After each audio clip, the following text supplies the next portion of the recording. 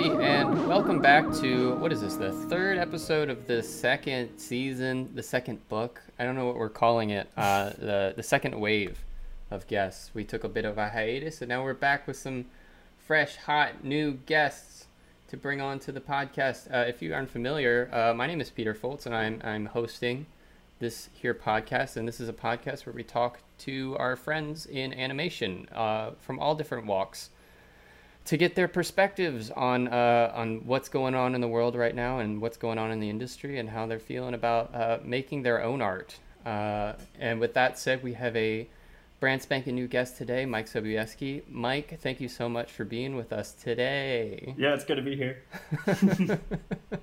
Yeah, it's definitely a bit of a radio-y intro. I felt like we needed to start being more professional, because I realized it very quickly I didn't ever say my own name or what the podcast was or what it was about. So now we're really trying to amp things up professionalism wise. No, I get it.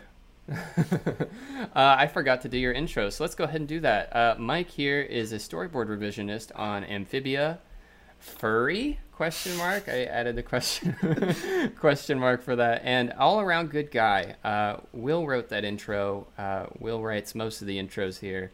He's the man behind the scenes, our producer. Our kind soul Will. Our kind soul Will, and who makes all this stuff happen. So yeah, thanks again so much for being with us. I kind of wanted to start off by addressing why I put the question mark on the end of furry.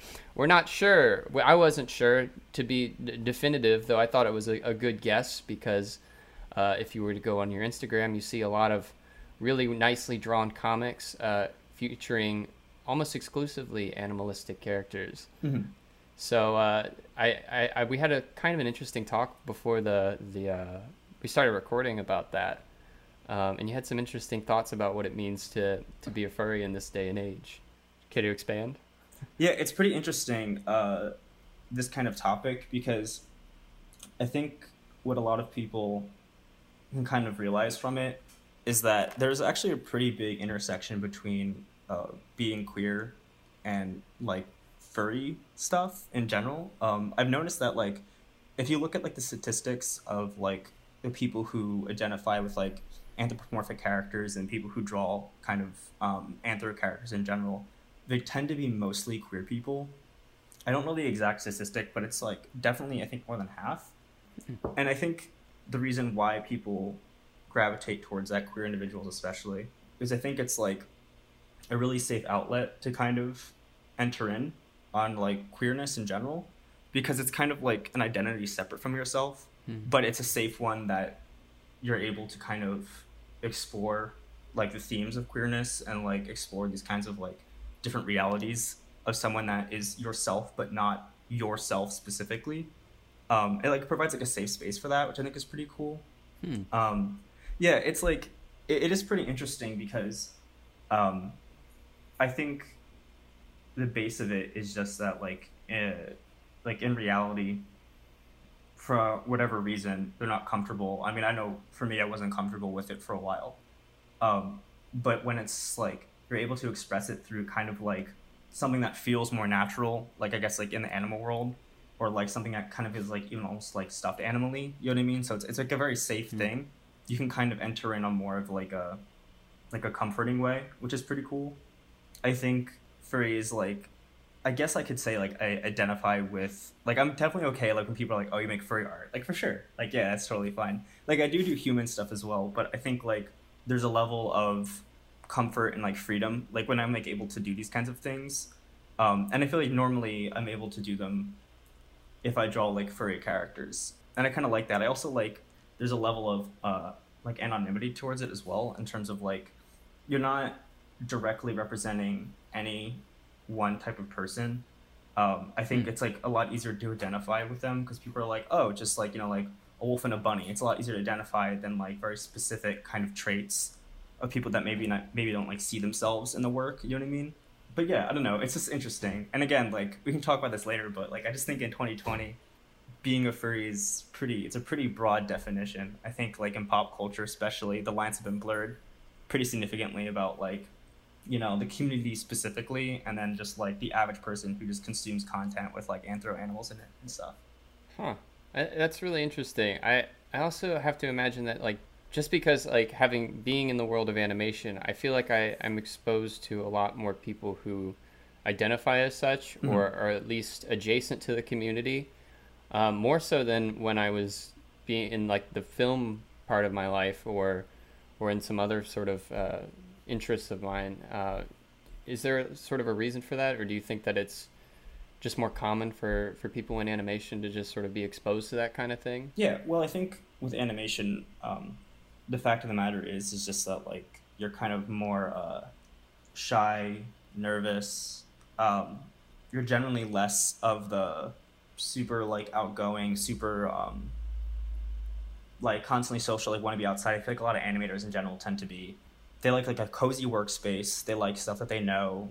Comfort in general, I think, is a big part of it too. And so I think furry appeals to a lot of that because it's kind of like it is kind of like a safe space. I think like in film, it's a little bit different because I think the attitudes that drive people who are making films are a little bit different. I think animation's like definitely it's a person with a computer sitting in the room at 3 in the morning working on art. You know what I mean? It's not like the person who's like going out like meeting like 100 people to film like this big project and stuff. Um, I mean, obviously there's variations. Like you have outgoing animators and stuff, but I think like in general, I think it's like bigger in animation, and also like I have to be honest, like it's so much easier and so much better to express it with art than live action weird CG model things. You know what I mean? It's so much cuter to just have like a Robin Hood or like a Winnie the Pooh than it is to have I don't know, not to diss the new Lion King, but like the CG Lion King or whatever.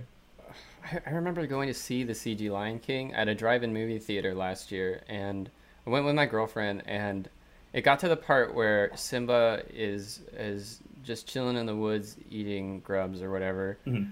um, and she goes, "Oh yeah, I forgot about Hot Simba," and I had to take a moment for that because it definitely took me aback because I knew what she was talking about because I knew Yeah. in the animation they make Simba really hot.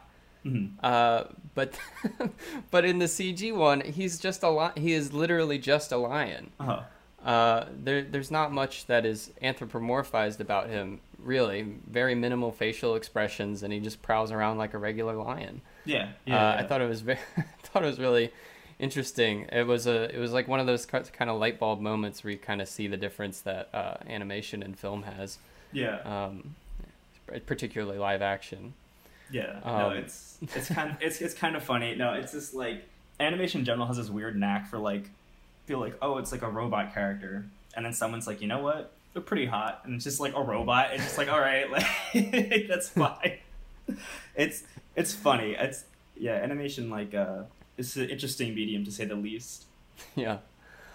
Before we delve in too much into more furry stuff, because I'm sure we'll come back to it at some point, Oh, for sure, for sure.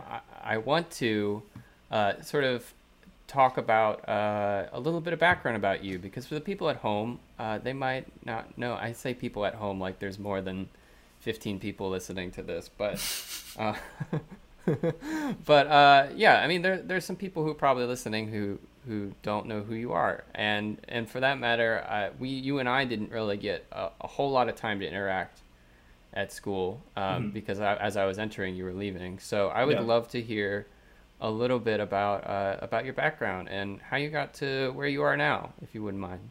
yeah, for sure.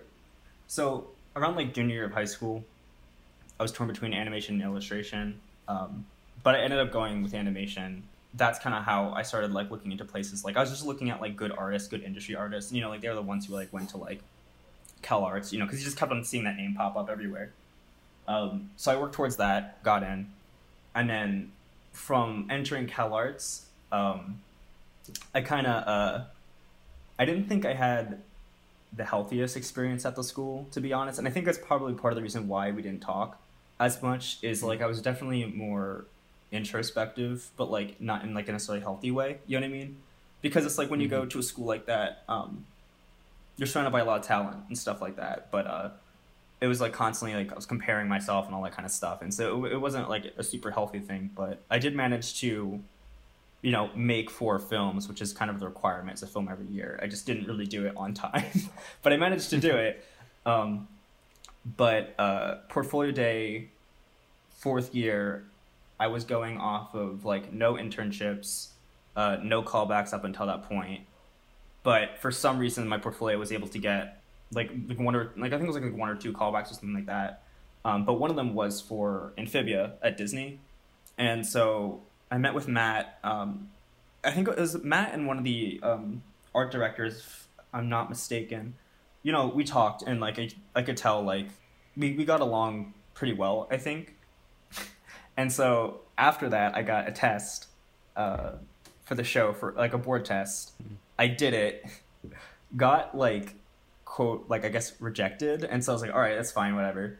Did a bunch of other tests, and then I was just like sitting in my room, like laying on the floor, and then like got an email, and they're like, oh, actually, JK, like, do you want to be hired here? And I was like, oh yeah, for sure.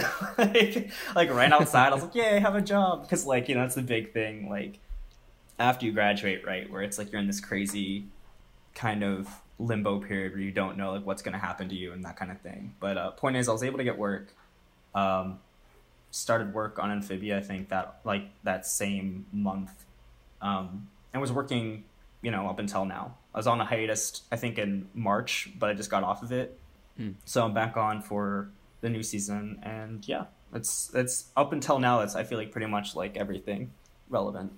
Yeah, I want to take us back a little bit to something you said at the beginning. We'll kind of go chronologically through some of the things that you said, because you said a lot of really cool things I want to kind of expound upon. But you said initially that maybe that your experience at school wasn't the most positive. Yeah. It seems like up until this point, we've brought on people that have had generally an overwhelmingly positive, or at least whelmingly positive response to school. And I think it's kind of refreshing to hear somebody who maybe didn't have a great experience or maybe learned something from that. So what do you exactly mean when you say that you didn't have the most positive experience? Well, let me preface this by saying the people were always amazing. It had nothing to do with the student body. And I think the one thing that you can honestly repeat throughout everyone you're going to have on the show from before to after is that you meet really amazing people. And like, again, like it wasn't bad. It wasn't bad in terms of like malicious things. It was bad because everyone was just so fucking talented. You know what I mean? Everyone was so driven, so talented, had these really awesome like goals, like, and especially I think going to CalArts at, you know, this time period, especially this time period in like the US and all that kind of stuff, it's like we're all trying to change the industry for the better. You know what I mean? We want to diversify. We want to tell different kinds of stories. We want to be able to kind of push the envelope with what the medium can do. You know, we're getting tired of the Disney princess type movies. You know what I mean? We want to branch out. We want to do more things. So it was nothing to do with the people, the goals, like, you know what I mean? It had nothing to do with that. But what it was is just complete personal mental health stuff. Just like not knowing how to handle stress, not knowing how to handle rejection. Because again, like up until that point, like I got in first try. And so I didn't know really, because I didn't really care about school. Like when I was in school, like, so the SAT, the ACT, that meant nothing to me. So like the scores didn't make me feel any particular way. You know what I mean?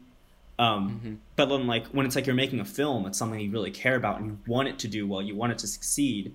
So when it like, again, success I think is kind of like a BS term anyway, but like when it doesn't externally succeed, you know what I mean?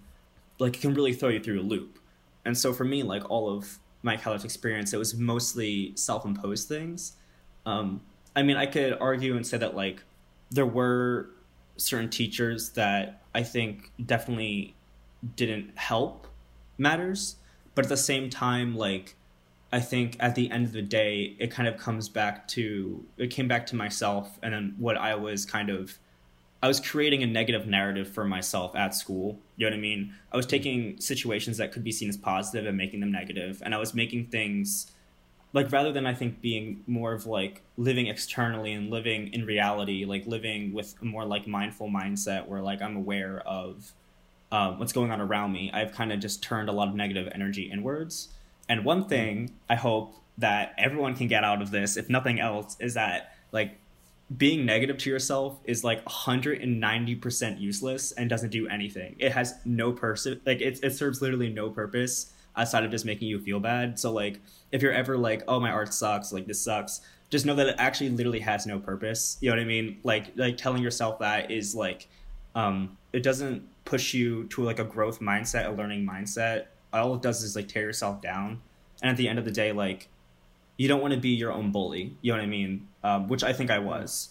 So yeah, I mean, I think more people, especially at CalArts, I want them to like know that like not every story at CalArts is a success story. You know what I mean? Like not everyone is going to be getting into producer shows.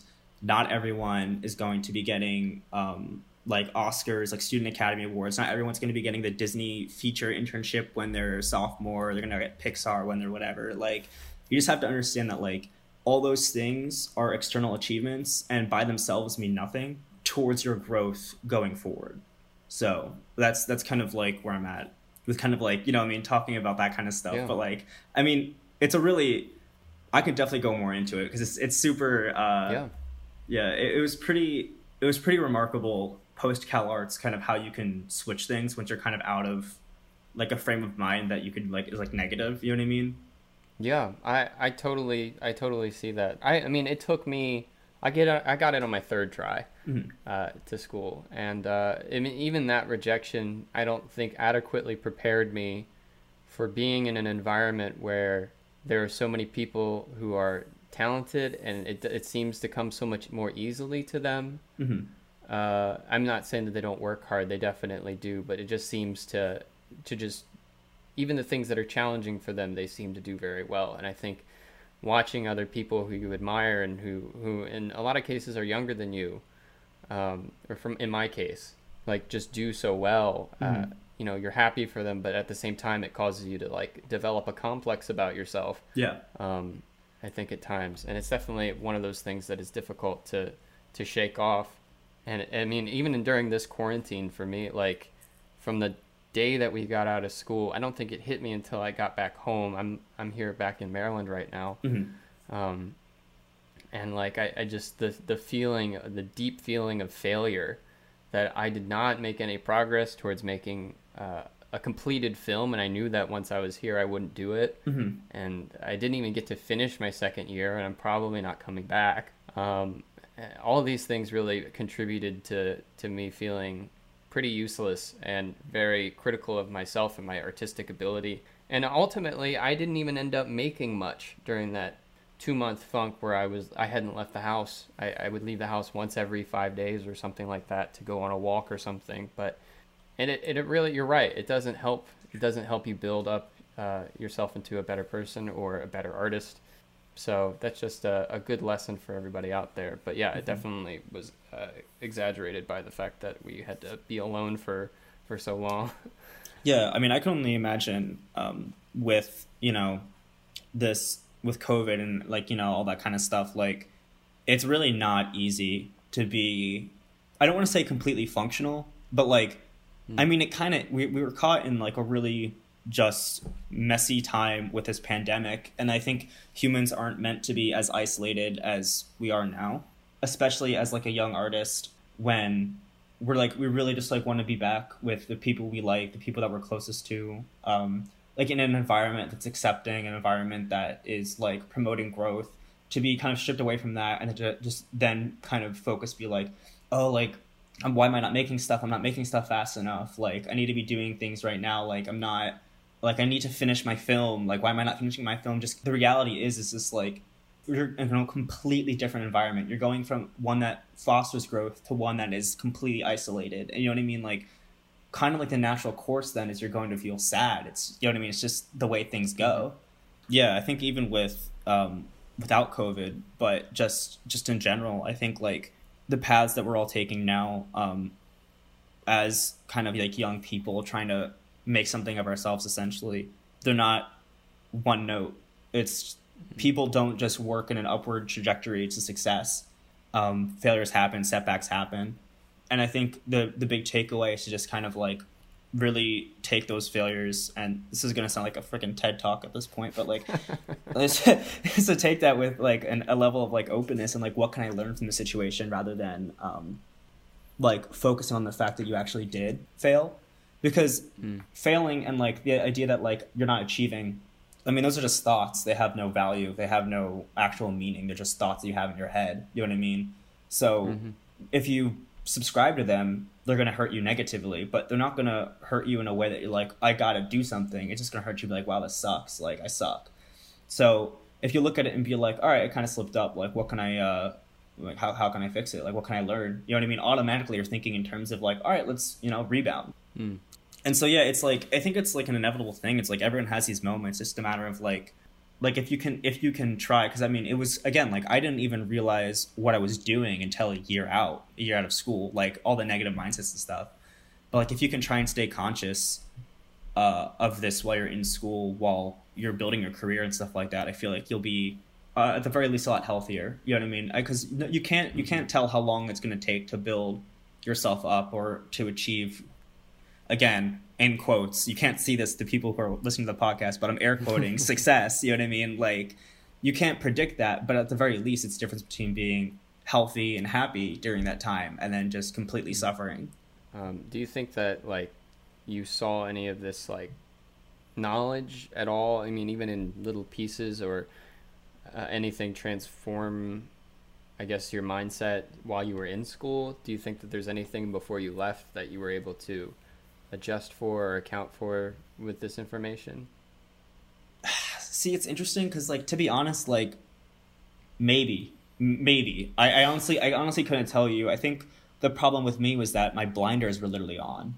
Like, I had a great film workshop teacher my third year, Dominic Pasigno, who was so lax, right? Like, he's like, yeah, like, he was telling us a story about he made a pilot for Cartoon Network.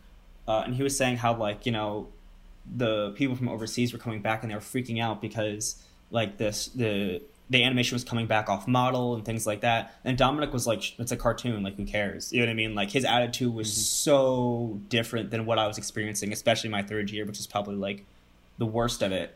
But, like, I knew that, and he was telling me, like, you know, sometimes it's kind of just better to just accept it and move on. And I literally just, like, didn't.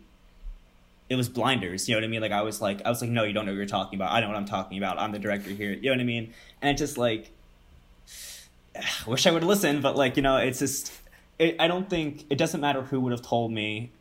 We could have had, like, a fucking guru come in and told me all of life's secrets, and I probably still would have done the same thing, just because it just had, again, like, I was just, you know, focused, but in a, I guess, kind of like a negative loop more than anything else.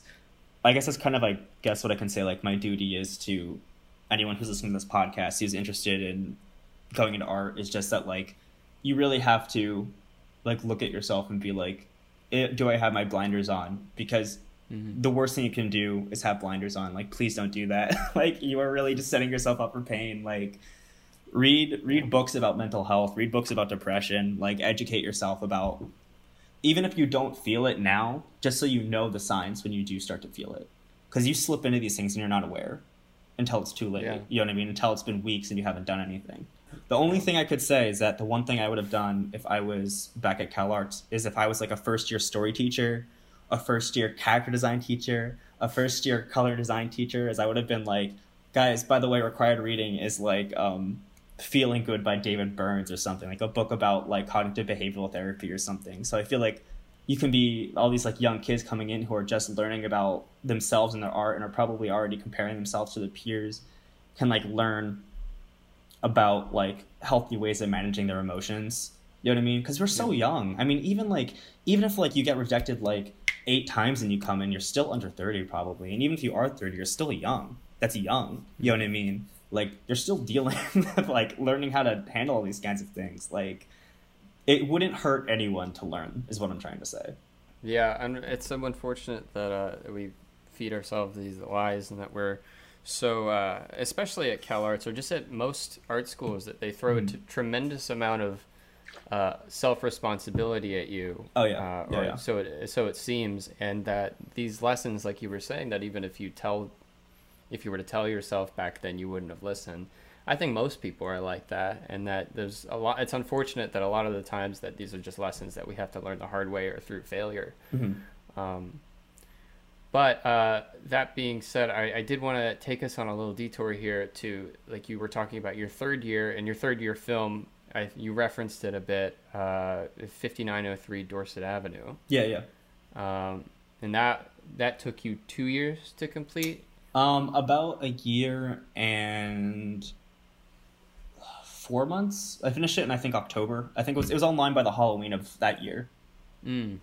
Gotcha. And I mean, how do you even make yourself do something like? I remember like thinking like, all right, well, I'm not going to finish this film this year, but I'll have plenty of time to work on it during quarantine and over the summer. I just never did. Yeah. Do you? I don't know. In light of everything that we just said, do you view that as a positive experience or a positive thing that you ended up with a film at the end of it, or I guess would you have gone back and just abandoned it and worked on something else? Oh God, that's a. I mean, I'm thinking about that now because it's like, yeah, like I really did put myself through hell and back just trying to fucking finish that thing.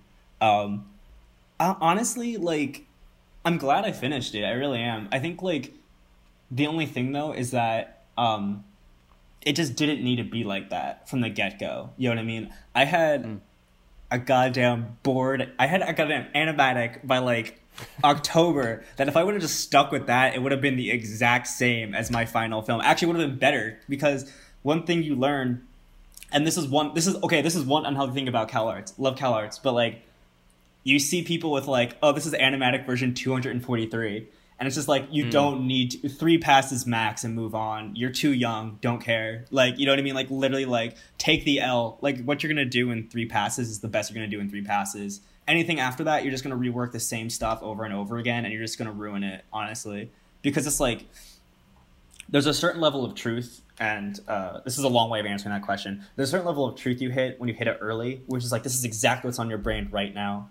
You're kind of thinking of like at that moment. You know what I mean? If you want to tell a story about something, you do 3 passes, it's still on your brain. You know what I mean? You're making what's on your brain at that point. The reality is when you keep on doing edits and things like that, you're preventing yourself from hitting that truth.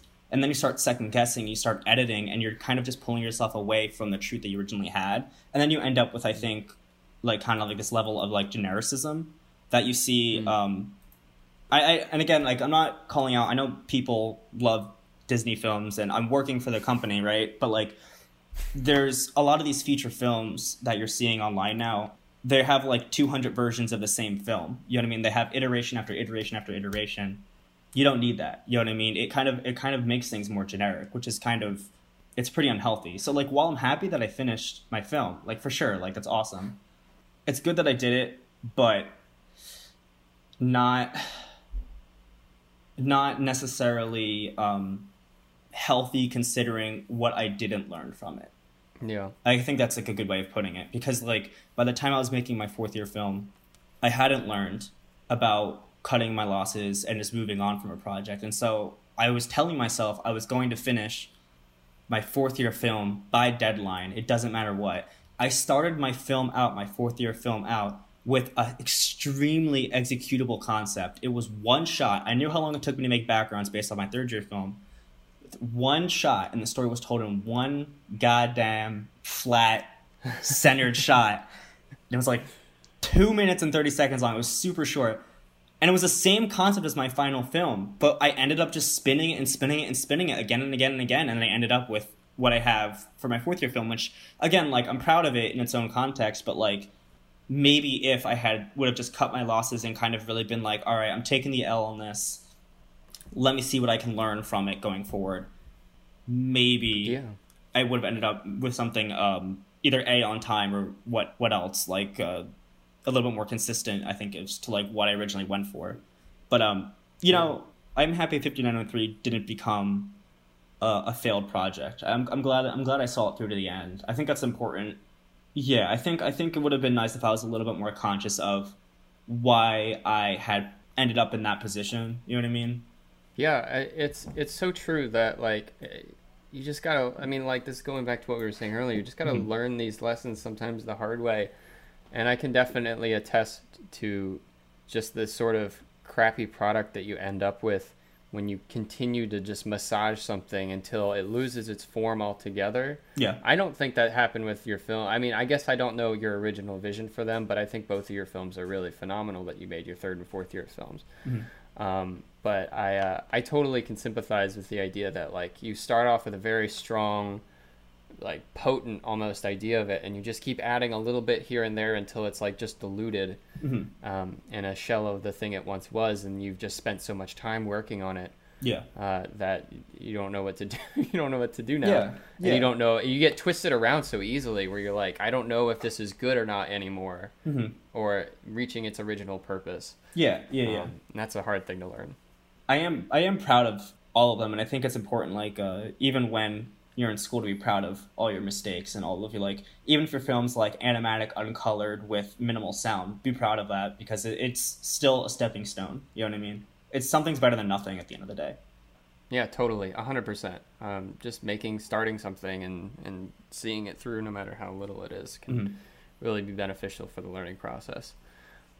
Which is why I'm glad I'm glad they ask us to make a film a year. I think it's like there's some schools where they do one film before you graduate, which is crazy, but I couldn't. That's stressful. But I also wanted to talk a little bit about, I mean, we talked a little bit about Portfolio Day. We that's something we keep coming back to, because there's a lot of people that we've had on that have gotten a lot of good opportunities from it. But I, up until recently, haven't really had any of those experiences either. And you are I think the only person that I know, but one of the only people to make a layout portfolio. Usually people make like a visual development portfolio. Or a storyboarding or a story portfolio, and they choose between the two, or they make two. But I think you're the only person who's made a layout portfolio. What exactly is a layout portfolio? Basically just lined backgrounds. I think, to be completely honest, I made a layout portfolio. I didn't really look at other layout portfolios. I didn't really look at other story portfolios either. I think like I was kind of like, well, I'm like midway through this film and all I have are the backgrounds. I don't have anything else. So I'm just going to make a layout portfolio because that's what I have. And like at that point, everyone was telling me like, oh, like just go into layout, You're so much better at drawing background. Just go into layout. You don't do story, just do layout. And I was just like, I mean, it's all the work I have. But like, honestly, at the end of the day, like, I couldn't tell you the first thing about doing a proper layout portfolio. I couldn't tell you the first thing about doing a proper story portfolio. I really couldn't. I'm sorry, I cannot. I think it's like, I keep saying this because it's just so true that like there are gonna be people who tell you how to make a story portfolio or how to make a portfolio for anything. But at the end of the day, it doesn't really matter within a certain extent, because the things that people like about your portfolio will be the other thing that some other company will hate about your portfolio or not like about your portfolio. So it seems like you put yourself through a lot to just look at somebody else's portfolio and try to make yours like theirs. It loses all of its zest and flavor, I think. But yeah, it's interesting that you so it was more out of necessity because that was the work that you had at the moment than it was for. Dude, I needed a fucking job. I needed money. Like at the end of the day, like I knew I wanted to work in cartoons, but at the end of the day, like the portfolio process to me meant virtually nothing. I really only cared about making films, and like I wanted to make films. Obviously work in the industry, and then how do you get hired? Oh, either like a good film or a portfolio. And I was like, oh, I'll just make a really good films because that way I can make what I want to make and get like noticed for it. But, you know, the film thing didn't really work out. And so it's just like, well, I'm just going to take what I have from these films and just, you know, literally just take the work from the film and turn it into a portfolio. Like I didn't I didn't do any like board assignments that weren't part of my films. I guess my logic was just like, what's the point of doing like a story assignment when it's just like for hiring? It just didn't feel right. You know what I mean? So I was just like, I'm just gonna like, I want to make this film. I'm working on this film. I'm just gonna take what it is and stuff like that. I don't know. I got a job from Portfolio Day, so I can't say shit. But like, I really don't like that aspect of being an animation student or being an art student. Is kind of like the hire me thing. I just think that like every individual artist has too much value to care what a company, a fucking corporate conglomerate cares about its like the artist, you know what I mean? Because like the individual work of of each student at CalArts is so much higher than like, just because it's like you're not hireable, quote quote, because your work is too quote niche. You know what I mean? Like, I mean, who like, I get it, we want jobs and stuff like that, but like, whether or not this mega animation company cares about what I'm making or not is just not a driving force to making work. Like, I don't want to make work to appeal to a corporation, if that makes sense.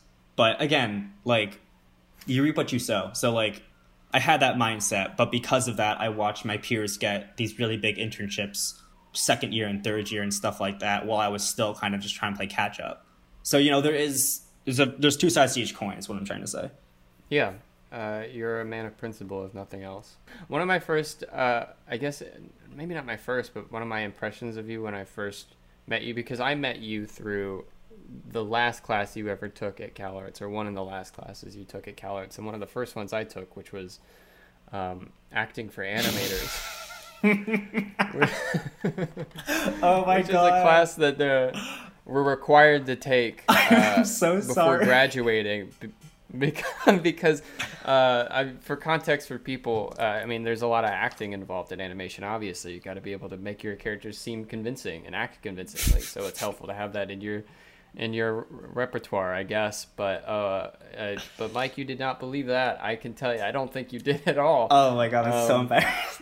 I remember, this is just an anecdote like that really just solidified my opinion, or my view of you. Was you came into class during like one of the last few classes, and we were all sitting in that big kumbaya circle, and you said, he's like, hey, Sue-Ann's our teacher. Sue-Ann, I just came to pop in to see how many absences I have left.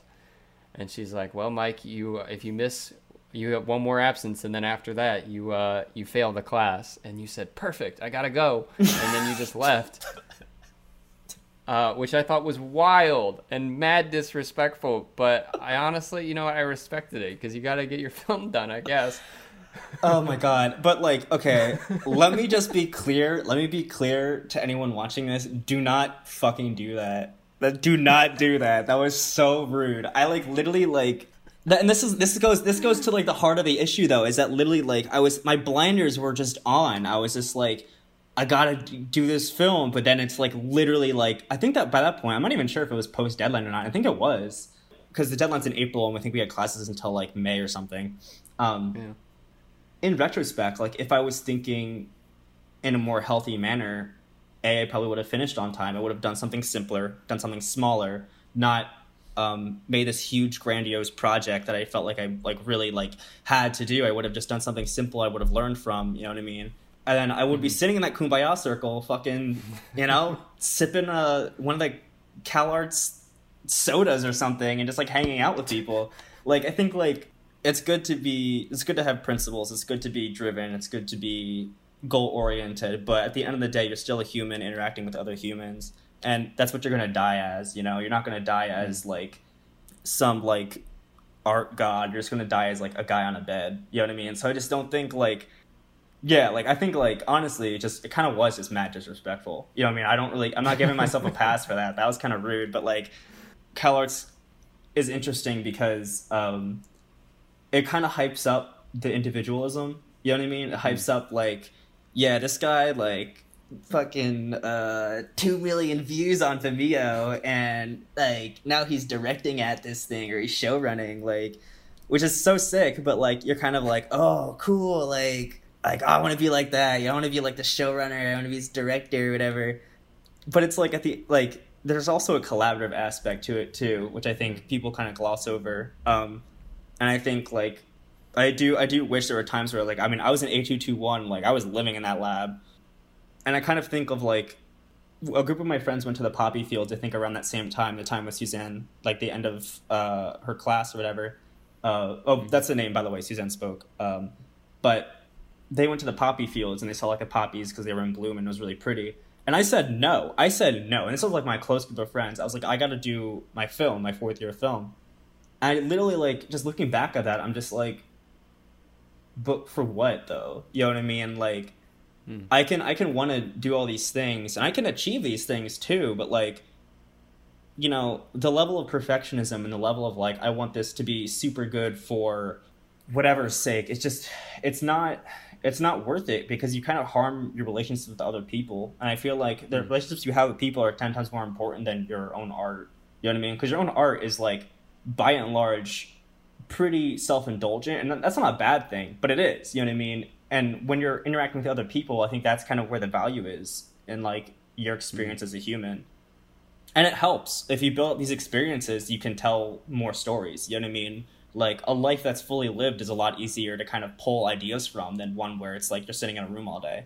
Yeah, absolutely. I could not agree more. I think that's one of the things I'm very grateful for, despite being very anxious about the fact that I was going to school prior to this at a different place, and like being anxious. I was like, as you know, as I'm trying to work to this, I'm just getting older and more decrepit, and by the time I get there, I'll be an old man. But all that to say, like, I was still very grateful to come in with other experiences and other things to draw from.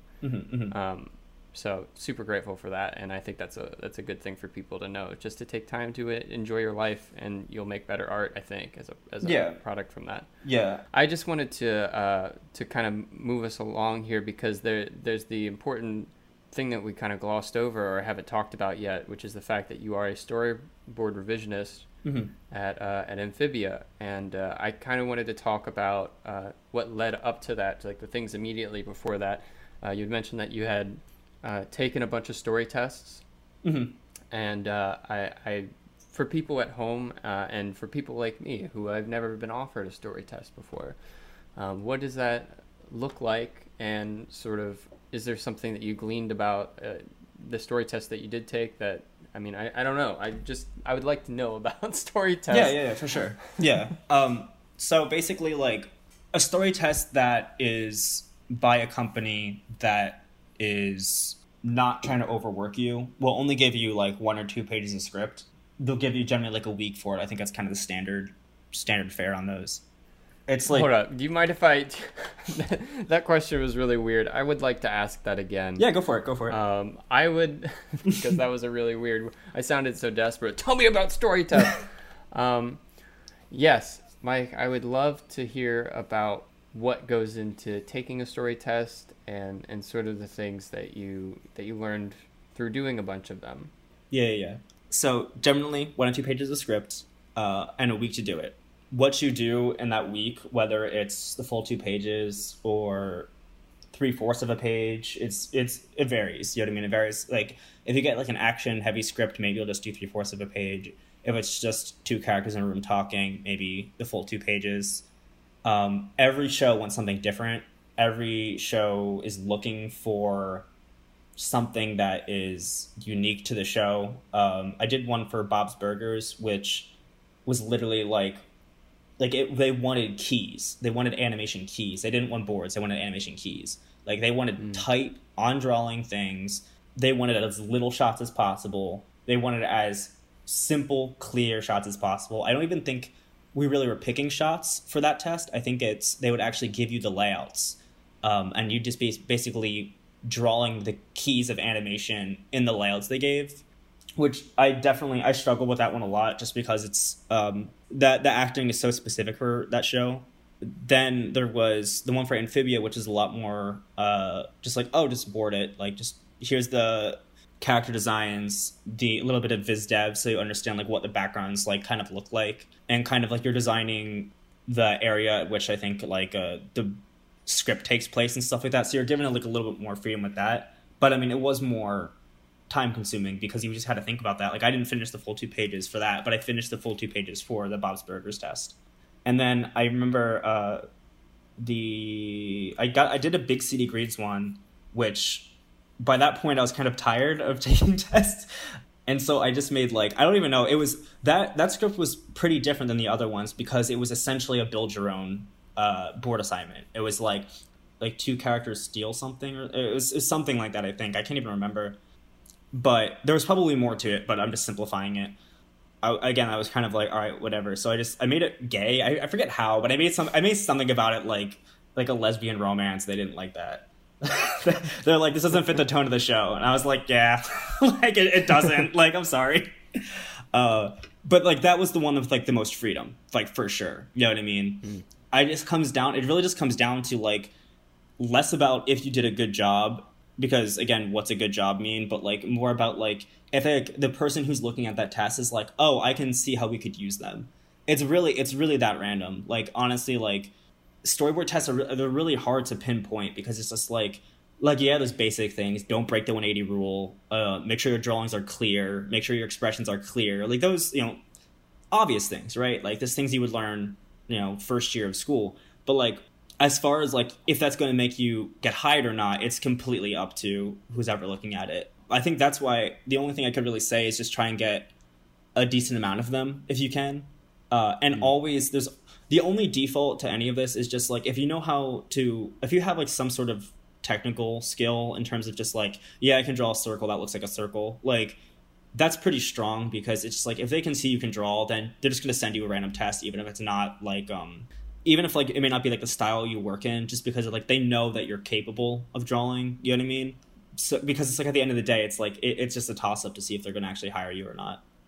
Now, are these sort of parameters that they gave you for each of the story tests, are they things that were specifically on the story test, or were they things that were told to you explicitly? Like, we want this to be on model, we want this to be keys, or was that more something you just had to learn? It was definitely in the document, so that they'll send you a document, and it was basically just like the overviews, like the summaries, the page ones of these things. They'll tell you, along with the NDA, they'll tell you what we're looking for. I mean, the shows.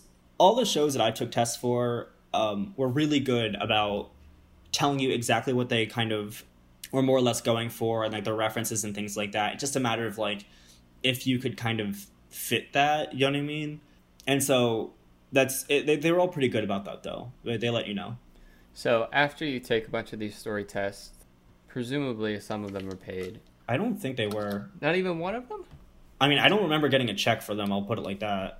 I mean, maybe I could be wrong, but I actually don't remember getting paid for the story test I took.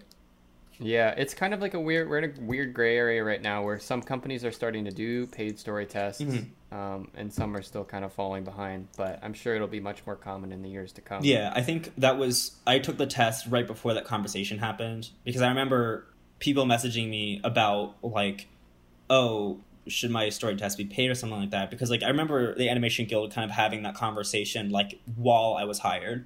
So I think I kind of missed the boat for that. Yeah, I'm glad people are getting paid for them now. Fast forward, you take a test for Amphibia, they say, psych, we don't want you, and then they say, psych, we actually do want you. As a revisionist, I would love to hear a little bit about what a revisionist does for this specific position. I know it's like different for sort of whatever production that you're on.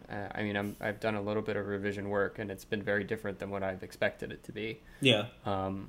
But yeah, I would love to hear what exactly it's like being on Amphibia, and what that means as a storyboard revisionist. Yeah. I'm always going to say this. Every show is different, what they ask for the board artists or revisionists, because it depends. Board-driven shows, script-driven shows, whatever. We're a script-driven show. So things are kind of laid out a little bit more beforehand. The short answer for my own work is basically just cleaning up like hands and elbows, and things need to be cleaned up, so I redraw them. It's not necessarily exciting work, but it's work that needs to be done to make the production go smoother down the line. There's certain times it would be like this section of shots isn't really working, and so you would kind of like maybe reboard like a really small section of it. But it was never anything too involved. It was mostly like grunt work. It was like, oh, these peoples aren't accurate. It's too messy. This needs a background. This, opaque this. It's not very like, there's not like too much to go into. And this could be different for other shows as well. But that's like just for like my own experience. It's been more like that. Yeah, I remember reading some Twitter thread from a few months ago. Maybe it was a pretty long time ago, it feels like. Yeah. From some revisionist at Amphibia who was talking about all like the sort of nuances of what they had to do for the specific role. Now, are all sort of revisionists on your specific production tasked with the same thing, or is it more like somebody is minding more of like the camera moves and the action notes and renaming panels and stuff like that? Yeah, I mean, like I was doing like that stuff like I didn't mention, but it's the same sort of thing where it's like adjusting camera movements is the job of a revisionist. They're stepped out a specific way for pitching, but once you're done the final pitch, you kind of go back into putting them into a more animatic way of doing it. So you basically just like get the beginning and ending of each camera movement and just kind of smooth it out rather than having it be stepped out. It's the same. It's pretty much the same thing. I think, yeah, because I think I remember seeing that too. That one's like really in depth of like all of like the minute like things.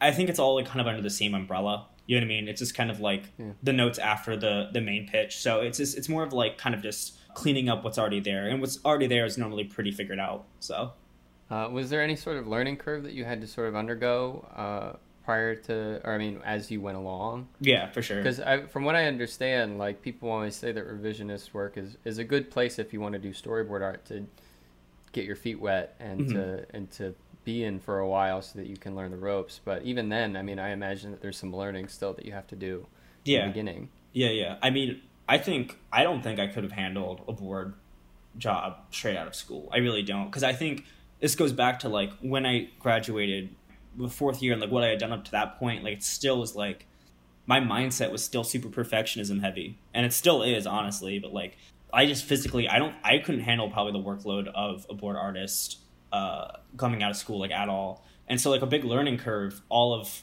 pretty much last year was just trying to draw faster. You know what I mean? Trying to like, I'm cleaning up elbows and hands here, but like when you have 60 notes an episode of cleaning up elbows and hands for a 12-minute episode, you know what I mean? Like that adds up. And so basically like what it comes down to now is just, and this is a work in progress. Like I'm definitely still learning it. But it's basically drawing faster, caring less about the drawing because no one cares really. The animators that get it overseas have the model sheets, like still trying to make it on model and stuff like that. But it doesn't, like the idea of a good drawing is kind of dumb. Like don't really worry about that as much. But it's basically less lines, so it's easier for the animators to understand what they're looking at. Like if you have like a really sketchy line like the way I was drawing, that's not good for animation overseas because they have to pick the line that you are trying to indicate. You know what I mean? Where if it's just one line, they know the general idea. Like, oh, okay, I know it's a curve here. You know what I mean? So basically, it's kind of just trying to change the way I'm drawing a bit, but it's a healthy change and like a really needed change because honestly, like it's a lot easier to do things fast and in one line than really laboring over every line to have like a really sketchy way of drawing that takes forever because it's just going to make it harder on you like down the line anyway. So yeah, I mean it's a work in progress. I mean I'm still not comfortable fully drawing the characters on the show. I'll be honest, like I love the designs, but like I do struggle with drawing them on model sometimes. And it's like a learning curve. Like I know I was talking to one of the directors, Jen Strickland, who I mean I admire her a lot. She's really, really, really good. But she was saying that like, yeah, like it took her a bit to figure it out too. And this is coming from a director. So everyone kind of it takes a little bit for people fully feel comfortable being able to draw in a style of a show. It's going to be when you're brought onto a show, you might think like, oh yeah, it's like I draw kind of similar to this. It should be easy. It's still going to be a learning curve because the model sheets for the characters are very specific because they have to be specific. And you're going to slip up a bunch, basically. Kind of, you're going to be like, oh, like, well, I normally just draw like this. You're not going to really think about it, but that's something that, like, when the show has a particular style, it needs to kind of remain with it, like that kind of style. So yeah, I mean, there's definitely been learning curves, and it's all still work in progress stuff too. It's not like stuff that like I magically figured it out and now I'm like totally comfortable and fine with it. I'm still learning. I think that you mentioned something really like. It's something that I feel like a lot of storyboard artists struggle with, including, I mean, especially people starting out. The idea of needing to let go of like the perfect drawing. Yeah. Because it's so hard. I mean, like the goal is to just get it out onto the paper and make it clear, not to make it pretty. And even if you know that, I feel like the part of my brain and probably yours too is to try and make it look as nice as possible. Yeah. And that slow you down and make you shake that off, I imagine, quicker than if you weren't working on a production. Yeah. So that's really, I think, a really interesting thing that I think people should probably know prior to doing story work. Yeah. It's honestly, I've been doing some research into like perfectionism because I think it's just an interesting topic as someone who's dealing with it. But it's actually in its own really fucked up kind of way. It's like a comfort thing. You want a perfect drawing because it's comfortable. Like if you look at a drawing that's good, you're like, oh, it's good. You know what I mean? Like it hurts to look at, especially, oh my God, because it's like nothing hurt more for me back at school when I was looking at my film up on screen and I was seeing a drawing that I hated, or I was seeing like something that like I was like, oh why that shot's so bad, oh, like it hurt, you know what I mean, it hurt. It's a lot easier to be like, oh yeah, I like this, than to actually cringe looking at your work. The thing with overcoming perfectionism is you do have to be uncomfortable for a bit, and you have to get used to the idea of like not necessarily liking what you're kind of putting out, but like understanding it's for the greater good, it's for your own mental health, and it's for the health of the project that you're working on. And then I think in doing that enough, you're able to kind of really accept the fact that not every drawing is going to be a good drawing. Not every drawing needs to be a good drawing. And it's not healthy to have every drawing be a good drawing, because you're asking the impossible of yourself. And so I think the best board artists that I know on Amphibia and just that I know are working are people who understand the reality of it's just a drawing. It's just a way to get to point A to point B. If it's a good drawing, good. If it's a bad drawing, good. Yeah. Point is you got it done on time. You know what I mean? And yeah, I think that's like, it's definitely something that I did struggle with the first year I was working on the show.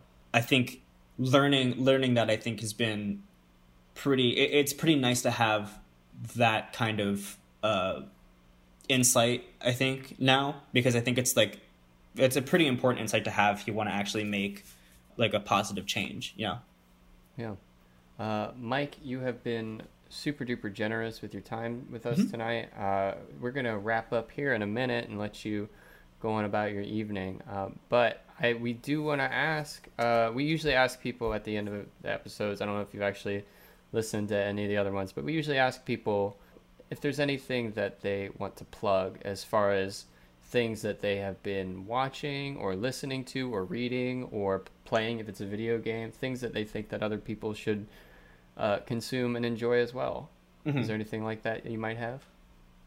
Well, I recently watched Chungking Express, which I cannot recommend enough. It's a really amazing film. I feel like most people at CalArts have probably seen it. It feels like kind of like an animation film school kind of thing, but that's super good. And I'm trying to think. I mean, honestly, to be just flat out honest, I mean, I've just been reading a lot of random books about like habits and like self-help and like that kind of stuff. Nothing really too exciting, but yeah, I mean, I always go back to like, if you want to just start to figure out how your brain works, I think Feeling Good by David Burns is a really good book. It's an introduction into cognitive behavioral therapy. It's a really comprehensive guide. And I mean, besides that, honestly, like not too much else. I know I'm going to think of something after, but for right now. If you happen to think of anything, let us know and we'll put it in the show notes, because I think that we've gotten a lot of stellar recommendations. A lot of Animal Crossing. I'll be honest, I'm tired of hearing about Animal Crossing. People are done with the hype, I think. Yeah. When we first started, it was a lot of Animal Crossing, so I'm thankful that it's not so much that. Yeah, for sure. But thank you for your recommendations, Mike, and thank you even more for being with us and for giving us so much wisdom. It is very much appreciated. Yeah, for sure. Yeah, I hope anyone who's listening, as well as you guys, got something out of it. Yeah, definitely did. Guys, stay tuned next week or next episode. I don't really know how we're releasing these yet, because as I'm speaking, we haven't released any episodes. We just keep recording them. So stay tuned for our next guest. It's going to be a good one. I can't wait to figure out who that guest is going to be. Thanks again, Mike, for joining us. Where can people find you on the internet? I am on all platforms. I'm Mike Sobi, but it's MIIKESOBI. So just my name with 2 I's. And I'm on Instagram, Twitter, Instagram. That's pretty much it. YouTube, I guess. Yeah, and please check out Mike's films on Vimeo. They're amazing. They're just under his name. I watched them today in preparation for this. So yeah, do yourself a favor. See you guys next week. Until I find a better exit signature phrase, just say goodbye and that I love you. Goodbye, I love you. Aw, Bye. so sweet.